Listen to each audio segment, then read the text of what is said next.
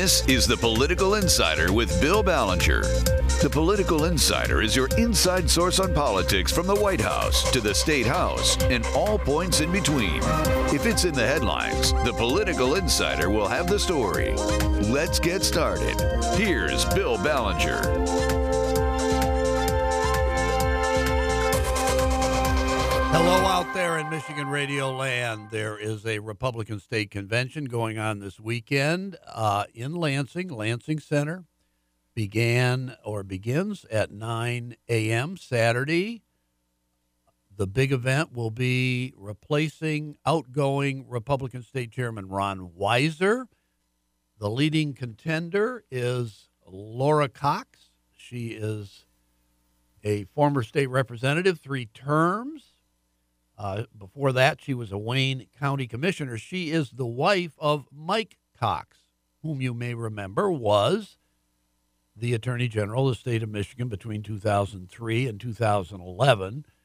He is now an attorney in private practice, but she continues her life in public service. She has a very interesting background. She is a former ICE customs agent.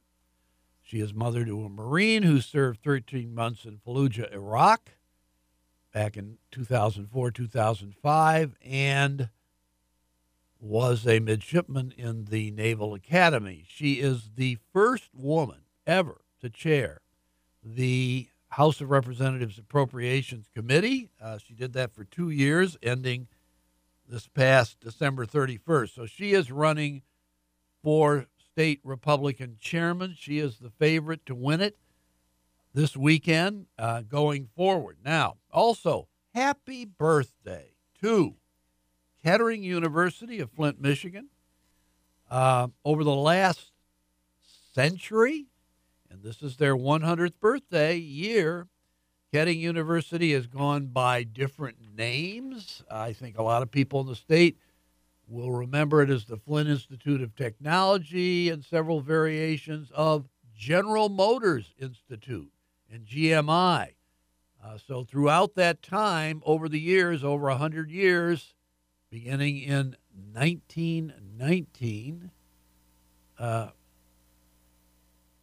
throughout time, and regardless of the name, the university has been inherently tied to the city that is its home. Now, its president is Robert McMahon. He came in a few years ago from North Carolina, and he says, we were founded at the time as the automotive industry in Flint by the same people in an incredible era of innovation and creativity. I mean, this area, meaning the Flint area, Genesee County, at that time, back in the 1920s and 30s, was the Silicon Valley of the United States.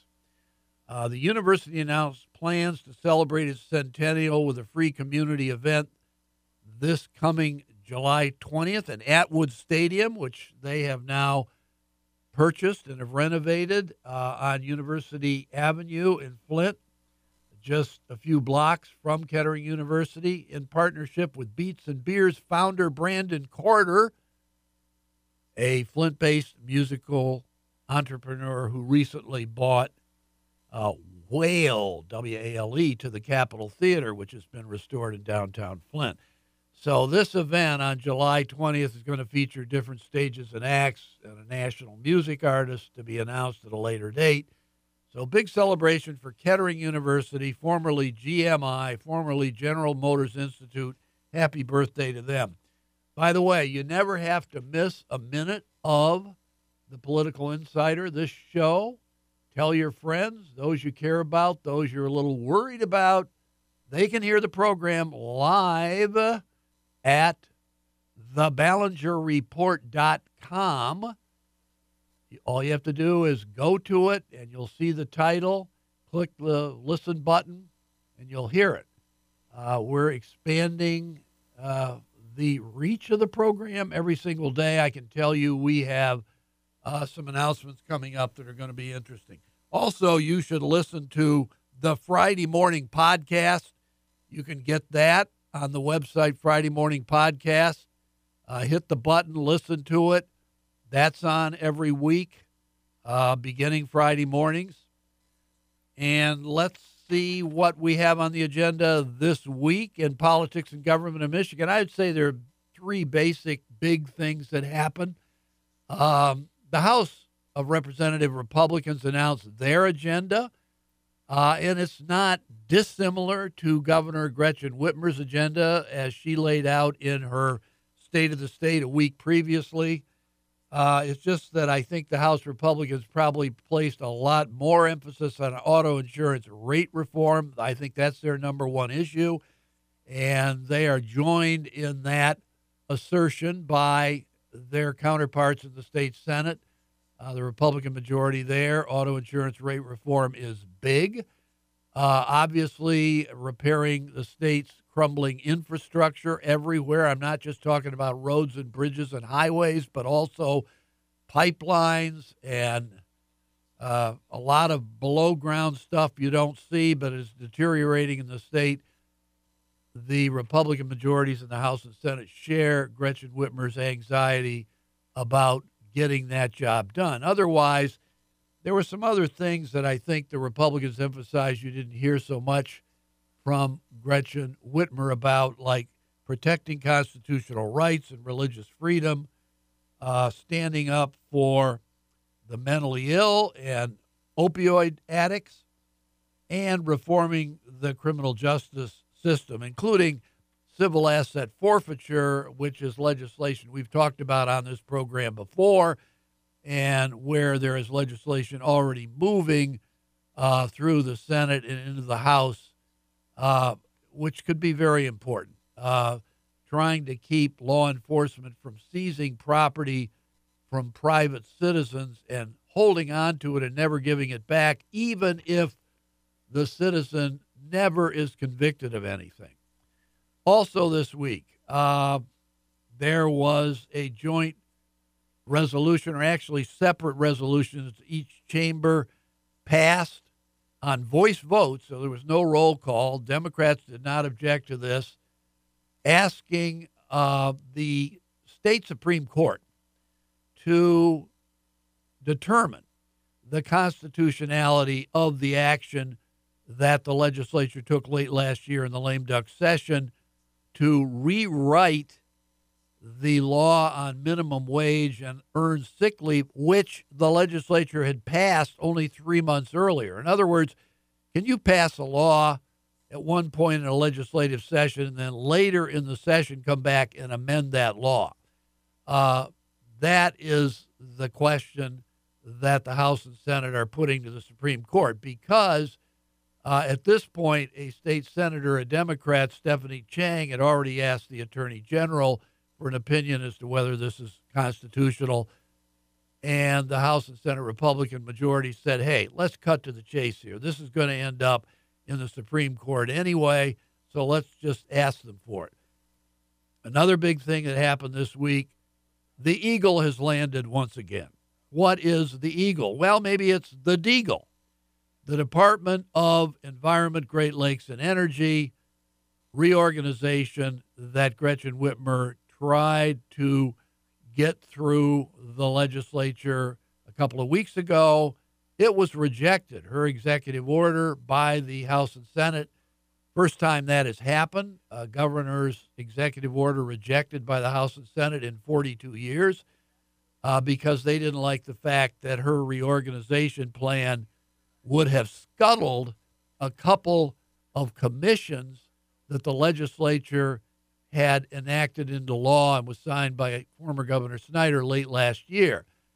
So she had to rewrite the executive order and include the commissions, not do away with them, and resubmit the order. And the legislature says they're going to go along with it. They have 60 days to reject it, but it appears that they are going to let it go through, and they don't want to be obstructionists.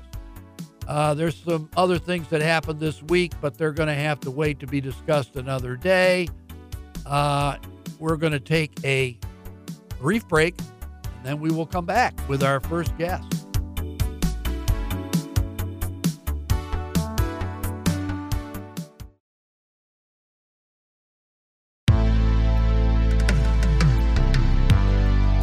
This is MTN, and you're listening to The Political Insider with Bill Ballenger. Here's Bill. We are back, and we got a very special guest, a man with an illustrious career already, and he's still a young man. Oakland County Sheriff Mike Bouchard. Mike Bouchard, thank you for being with us. Hey, good morning. I'm going to come back on every morning if you keep calling me a young man. Well, you seem young to me. I mean, I got to say, I was staggered. I was thinking about it last night.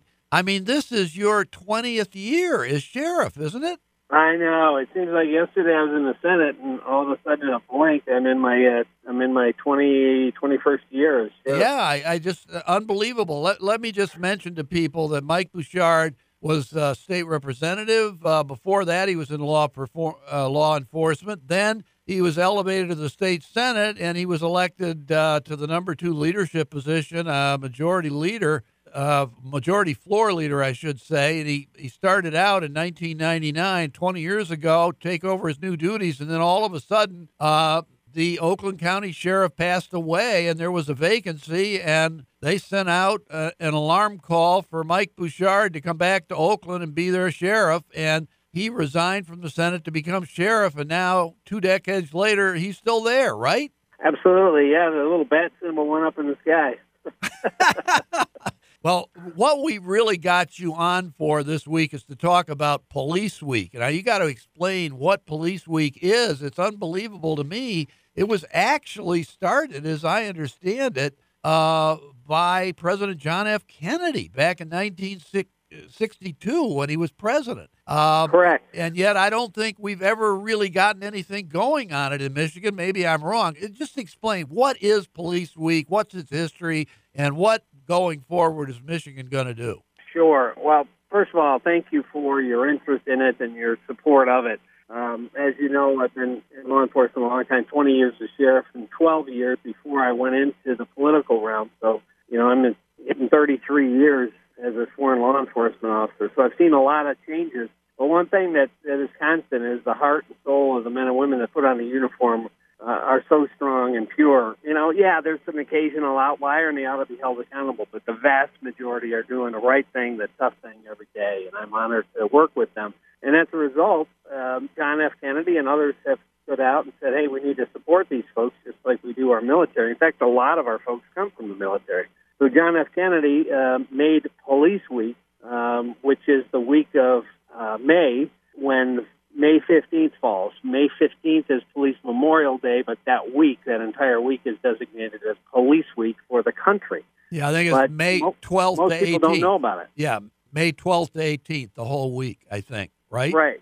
And then, exactly, 12th to the 18th, but it moves a little bit every year because it's 15th is always the day of the Memorial Day, and then the rest kind of put the book in on either end. And the point of it was by the president at the time, John Kennedy, was to thank and appreciate and recognize law enforcement sacrifice. We have Veterans Day and Memorial Day and a variety of things that people are very tuned into, and rightfully so, for our military. But there's not a lot of folks that even know about Police Memorial Day or Police Week. And so a couple awesome people decided that they wanted to raise the awareness of it and bring it to the attention of the public and try to make it much more connected to the communities that the law enforcement officers serve. And Amy and others have been just rock stars on trying to get that moving. Yeah, well, let me ask you, it's really kind of fascinating. I mean, there's obviously been so much controversy surrounding so many incidents between the police and various groups of demonstrators and so forth in the past couple of years or decade or so. And yet here we are back in 1962. There had to have been some kind of sense by President Kennedy that, police officers and law enforcement people were kind of troubled and under siege at that time, and that there needed to be some recognition of the great work they do. And this is 1962, for heaven's sakes. We're talking 60 years ago almost. So right. It's like these issues involving law enforcement have been going on for a long, long time, not just recently. Yeah, no question. Well, you can kind of understand it. I mean, everybody, when they're driving down the road and look in the rearview mirror and they see a police car, they their heart skips a beat, and they think, oh gosh, am I doing something wrong? And I look at their speedometer, because police are basically the disciplinarians, the referees for society. The legislature passes laws and says, all right, go out and enforce these rules. So the person that's out enforcing the rules is never the popular person, and but that's part of the job. But the vast majority of the job is really helping people oftentimes at their worst moments in life, when they've been abused, beaten, raped, had a loss or a death in the family, all of those kinds of incredibly sad, tragic moments. Police are usually the first on scene and called upon to try to make it better. And, that kind of goes unnoticed when you see a high-profile incident where a police officer does wrong. And again, when there's wrongdoing, they ought to be held accountable. I believe in 100%. But when you've got almost 900,000 men and women that are putting on a uniform every day, less than 1% of the population is charged with keeping order for the whole country. There's going to be one or two or three or four, obviously in that percentage that slip through and do something stupid, wrong, criminal, and ought to be held accountable. But that shouldn't paint all of the people that are doing the right things in the most dangerous times, running towards the danger, willing to put themselves on the line for a total stranger in the same broad brush. Yeah, when President Kennedy created Police Week in 1962, did he pretty much leave it up to the various individual states to get this going within their jurisdictions? I mean, has Police Week been recognized here in Michigan all this time, or is it? Not really. I mean, the legislature hasn't even routinely done, resolutions and recognitions on the week. In Washington, there's a higher level of it because that's also when, the officers, the men and women, deputies that have died in the line of duty are added to the national wall. There is a national museum and wall in Washington, and, tragically we added one of our deputies about a year ago to that wall. And, we see that all the time. Every year in Michigan, we lose, at least, it seems to me, 5 to 10 every year just in Michigan. In fact, we have a statewide police and fire memorial. It's the only statewide memorial to both police and fire service in the country, right here in Oakland County, and would encourage you to see it. But that's got 800-900 names on it. Well, what can people do to help? Well, I think, greater awareness. You're helping right now, letting people know that there is a thing called Police Week. And, the men and women don't really seek this job to get pats on the back, but everybody enjoys being appreciated. I mean, if you're in a relationship, if you don't appreciate whoever you're in a relationship with, that relationship, isn't quite as good. So just take a moment and say, hey, thanks for your service, like we do with our military. Just, do small acts of kindness to the men and women you see, during Police Week or any time, frankly. I mean, they're there because they want to make a difference. Their hearts are pure. Again, the ones that are off on the sidelines ought to be held accountable and punished, but that's not the men and women that I see every day taking money out of their own pocket to help somebody in need, running towards gunfire or running in a building that's, on fire. That's what I right. see. And listen, great idea. And listen, honest, Sheriff, I wanted to ask you so much more about it, but look, everything you've said is right on. Thank you so much for being our guest. I know you're a busy guy. You got other stuff to do this morning. So thank you very much, Sheriff Mike Bouchard of Oakland County. Hey, Bill, thanks for having me. Appreciate you as always. You have a great day. Same to you.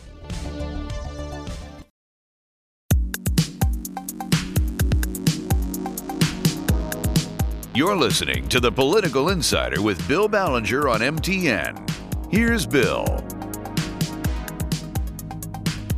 We are back, and we've got another great guest, Representative Triston Cole, and I've had him on a podcast a year and a half ago talking about morel mushrooms, and I'd like to ask him about that at some point. But since then, he's been elected, I think, to the number 2 leadership post in the State House of Representatives. He's the majority floor leader. Is that correct, Representative Triston Cole? Yes, Bill, that is correct. I am the majority floor leader for the 100th legislature here for the state of Michigan in the State House. A proud moment, great accomplishment. Your district, you're up north, and it's Antrim, Otsego counties, Montmorency, Oscoda, Charlevoix, all those counties, right? Or at least part of each of the five? Those, yes, all of those counties. You named them off beautifully, and we can't forget to mention beautiful Beaver Island, part of Charlevoix County, one of the most remote inhabited places in Michigan. Oh, my goodness, that's right. I forgot about that. Well, look, there's so many things we can talk to you about, but I think in particular you're interested in this hands-free driving, cell phone stuff. Can you explain what's going on there? Gretchen Whitmer talked about it in her gubernatorial State of the State address a week ago, and several legislators, including you, have said you want to do something about this. Yes, so, back up a little bit to before I was in the legislature, I spent 10-plus years in a semi-seat. And watching what was happening on our roadways of people doing less and less driving, more and more playing on devices, from, checking their Instagram, shopping on eBay, posting on Facebook, all of those different things were happening. In fact, I drove nights for a year, and looking down into vehicles to see the sheer number of computer screens that are happening in a vehicle, from the driver and all the passengers to the dash, pretty distracting. And then last year, when my oldest daughter got her driver's license, this continued to be a major concern. And there was some testimony in my transportation committee that I chaired the last 2 years about distracted driving. And it's finally come up again. And we need to address the fact that while texting and driving is illegal, playing on Facebook isn't. Well, is there any difference between the approaches being taken by a couple of other state representatives I've seen? I think a Democrat, Mary Manoogian from Oakland County, and Jason Shepard down in Monroe. Are you guys all on the same page, or is there some difference of opinion on how to go about this, or what? Well, I can tell you that Representative Shepard and I are working hand in hand on this together. And I did walk over and have a brief conversation with Representative Manoogian yesterday about I'm looking forward to working with her on the distracted driving issue and encompassing pieces and parts of the legislation that she has also introduced. And so I think at the end of the day, once we get through the committee process. And remember, we've got a new committee process. We'll have, let's say it goes to transportation. It's going to go through transportation and then the Ways and Means Committee. And when we get through that and we get a product to the floor, I think we'll take several steps in the right direction and be able to encompass some bipartisan action. Yeah, let me ask you about another issue.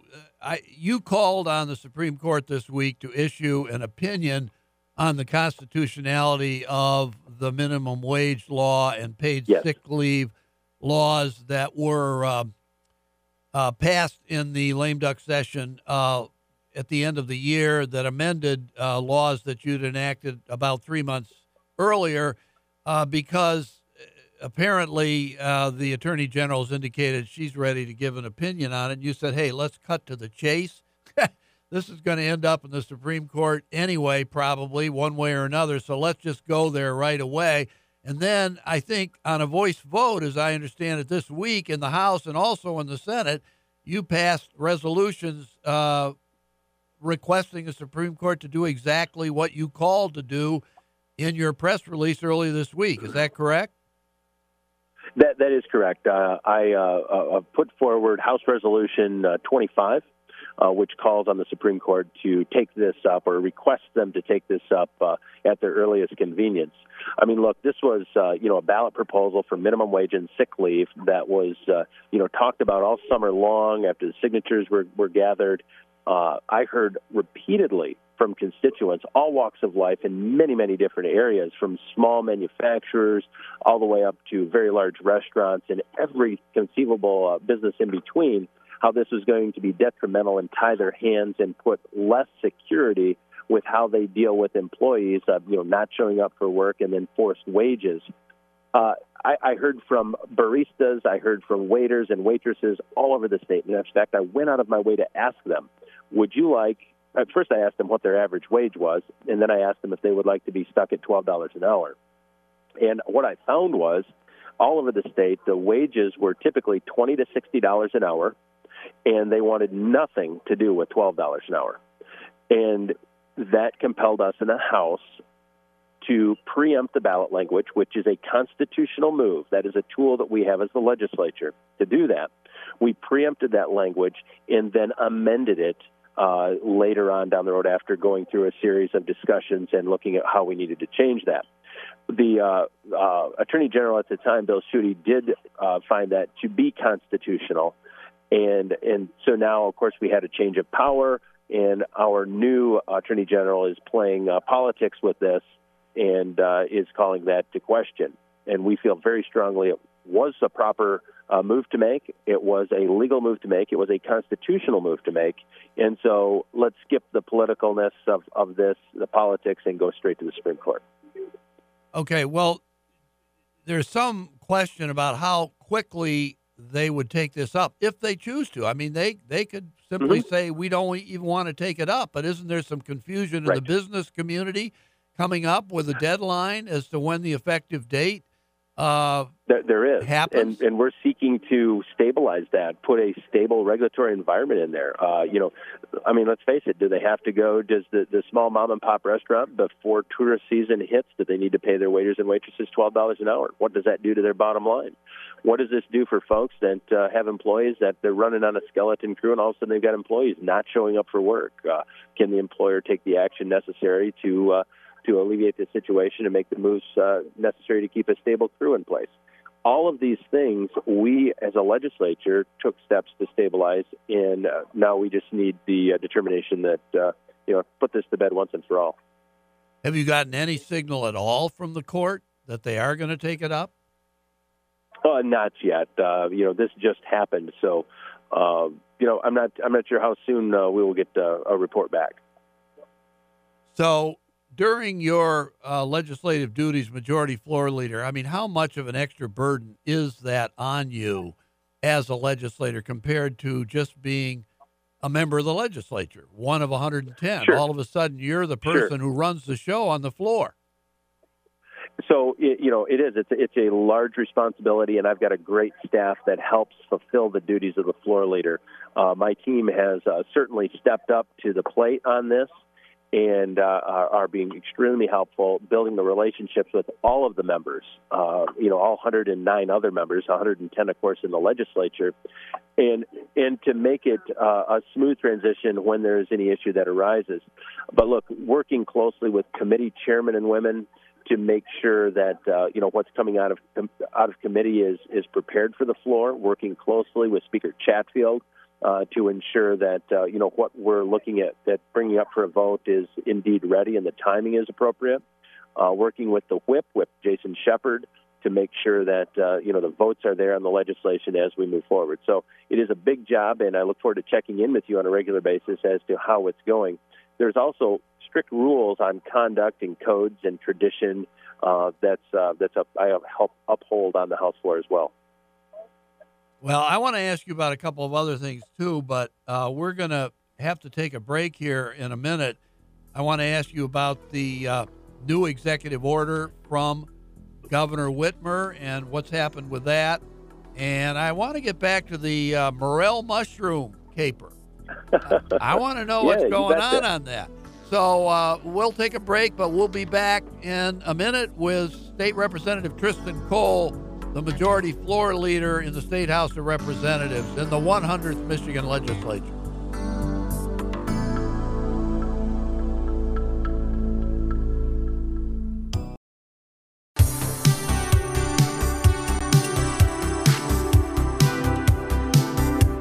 You're listening to The Political Insider with Bill Ballenger on MTN.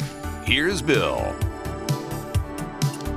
We are back with our special guest. He is State Representative Triston Cole from the 105th State House District, which includes in northwestern Lower Michigan the counties of Antrim, Otsego, Montmorency, Oscoda, and Charlevoix. And he reminds us Beaver Island is in the mix too, right?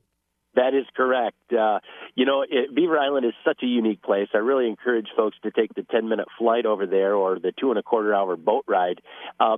Central Michigan University has a location there on the island, and their claim to fame is that every ecosystem present in Michigan is within 15 minutes of that site. No kidding. Wow. So when you take the ferry ride over there, where is it from? Charlevoix? It comes out of Charlevoix, yeah. And I typically take Island Airways right there. It's just a quick flight. You can pop right on. It's like $100 round trip.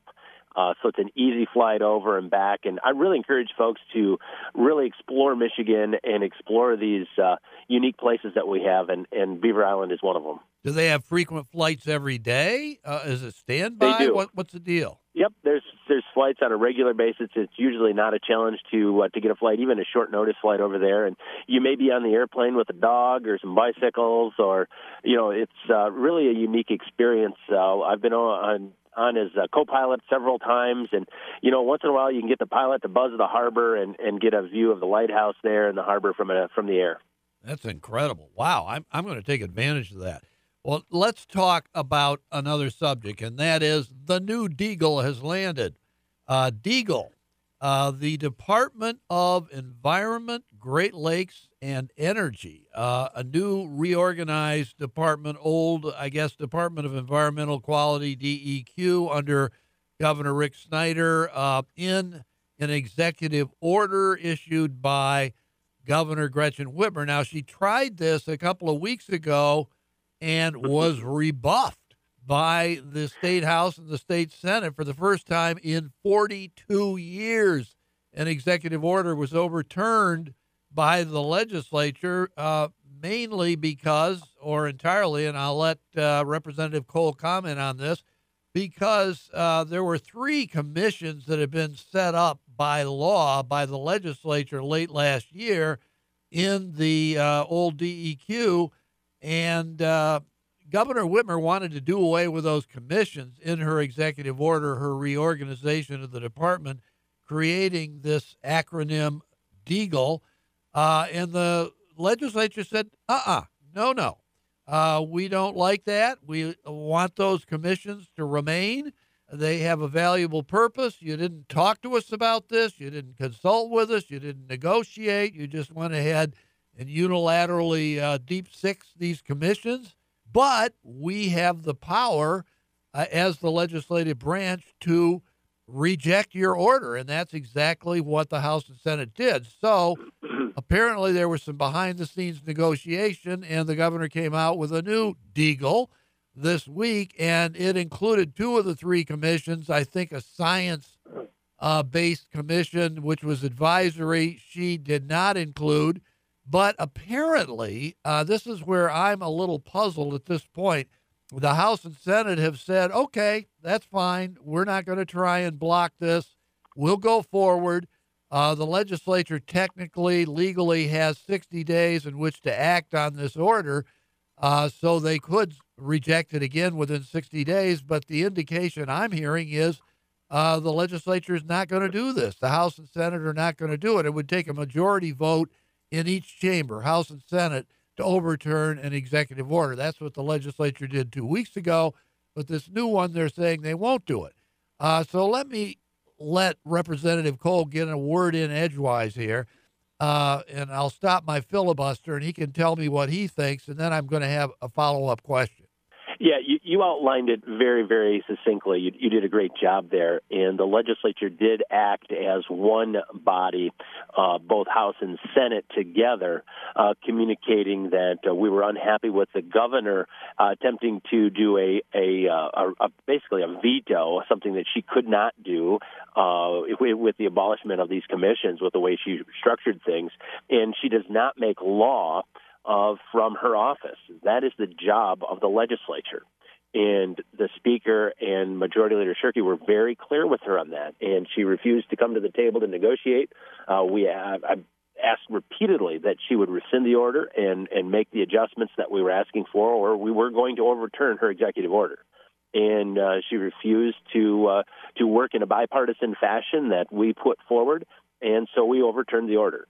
which is absolutely constitutional and within our power as the legislative branch. The frustrating thing about this is, she tried to spin the narrative in a political fashion that the Republicans, are not for clean water. They're not for a clean environment. And that's just ridiculous. And honestly, it's a little offensive that she would go take that route when we were very clear. It is about the commissions and not about her restructuring the majority of, how she'd like to see her departments laid out. I also added in there in some of my commentary that I've made the comments that, just restructuring government, giving it a fluffy new name, creating environmental justice and all these other things do absolutely nothing to actually help solve and clean up our some 10,000 contaminated sites around the state of Michigan. In fact, Bill, it goes even further, soaking up taxpayer dollars with bureaucrats and talking heads instead of boots on the ground, actual cleanup and remediation of these sites.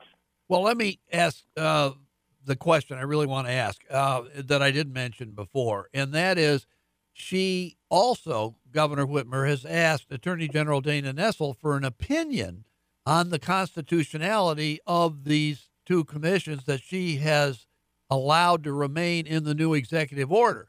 Well, now, what if Dana Nessel issues an opinion in about a month or whenever she does it that, in her opinion, these are unconstitutional? Well, look, it's no secret on how things are going to go under Attorney General Nessel. She has proven herself to be a very political, nothing much more than a political hack when it comes to these things, and is going to counter and be objectionable to anything and everything that Republicans do or have done. And we've seen that in the messaging prior to her election and after she has taken office. Well, yeah, but then that's not a good thing. After Republicans. That's not a good thing, right, for this particular order. I'm saying if you guys say, okay, we're not going to fuss with this order, but Dana Nessel says, hey, those two commissions are kaput, they're unconstitutional, you guys have lost, and Governor Whitmer and Dana Nessel have won. Well, we'll see how that actually plays out. And remember, this is a two-way street, and if they want to play that game, Republicans are working very hard. I'm working hard in a bipartisan fashion. Speaker Chatfield has, I know, extended those olive branches across the administration to work in a bipartisan fashion. And I hope the, citizens of Michigan see what's really happening. Well, look, I understand what you're saying there, and I think you're right from what I've seen. But the point is, why would you guys announce now you're not going to try and block the second order? Why wouldn't you leave that option open? You've got 60 days in which to act and maybe get a concession from the governor and Dana Nessel that Nessel will rule on the constitutionality of these commissions in a very timely fashion, maybe real quick, like maybe a month from now. And that would leave you with another 30 days if she says they're unconstitutional to block the order a second time. What? You're spot on with the fact that we do have 60 days. And regardless of what happens, we still have 60 days. But the negotiations with the governor's office, Speaker Chatfield, has been in communication, and it appears that communication is going both ways. Again, the options are on the table, but I'm looking to the speaker for how he feels things are going. Well, okay. It would really put the monkey on the back, I guess, of maybe the business community, who are people who really pushed the creation of these commissions to go to court to try and overturn Nessel's opinion if she rules against the constitutionality of the commissions. But I would think the business community probably isn't too happy about that.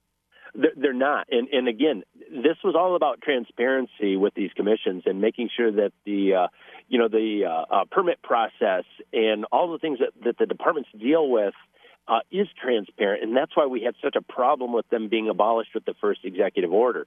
And we were very clear about that. And I feel that the negotiations are going very well and that the governor came to the table. And so you see what's happening now. This is terrible. I didn't even get a chance to ask you about morel mushrooms. What about your bill? You going to get it passed? Quick. Well, I've been talking about it, and we're coming into that time period where morels are going to be the top of everybody's mind as we come to spring. And a lot of snow is a very good thing. It keeps moisture in the ground, and I hope we have a great mushrooms year, and look forward to talking with you soon about that topic. All right, we're going to get back to it. Thank you so much, Representative Triston Cole from the 105th State House District, the majority floor leader in the House of Representatives. Triston Cole, thank you. Thank you.